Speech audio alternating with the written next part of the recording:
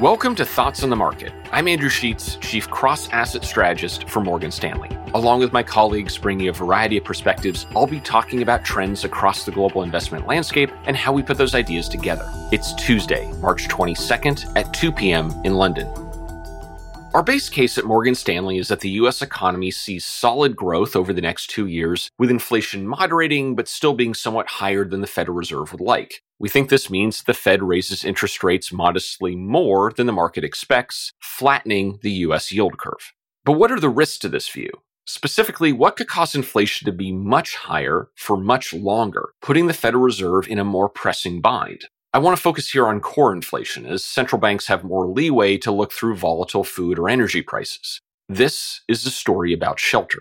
The cost of shelter represents about 1/3 of U.S. core consumer price inflation. That makes sense. For most Americans, where you live is your largest expense, whether you rent or pay a mortgage. The CPI measure of inflation assumes that the cost of renting has risen 4.5% in the last year. Now, if that sounds low, you're not alone. At the publicly traded apartment companies covered by my colleague Richard Hill, a Morgan Stanley real estate analyst, rents have risen 10% or more year over year. There are reasons that the official CPI number is lower. For one, not everyone renews their lease at the same time. But with a strong labor market and limited supply, the case for higher rents going forward looks strong.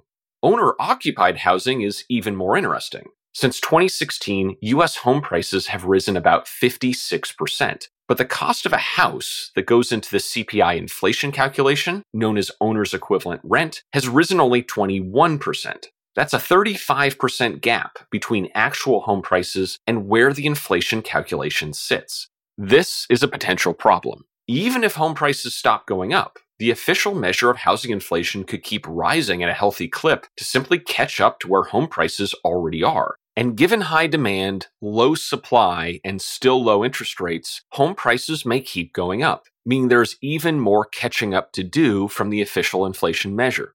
Higher shelter costs are also a challenge because they're very hard for the Federal Reserve to address. Raising interest rates, which is the usual strategy to combat inflation, makes buying a house less attractive relative to renting, which means even more upward pressure on rental demand and even higher rents. And higher interest rates make building homes more costly to finance, further restricting housing supply and raising home prices.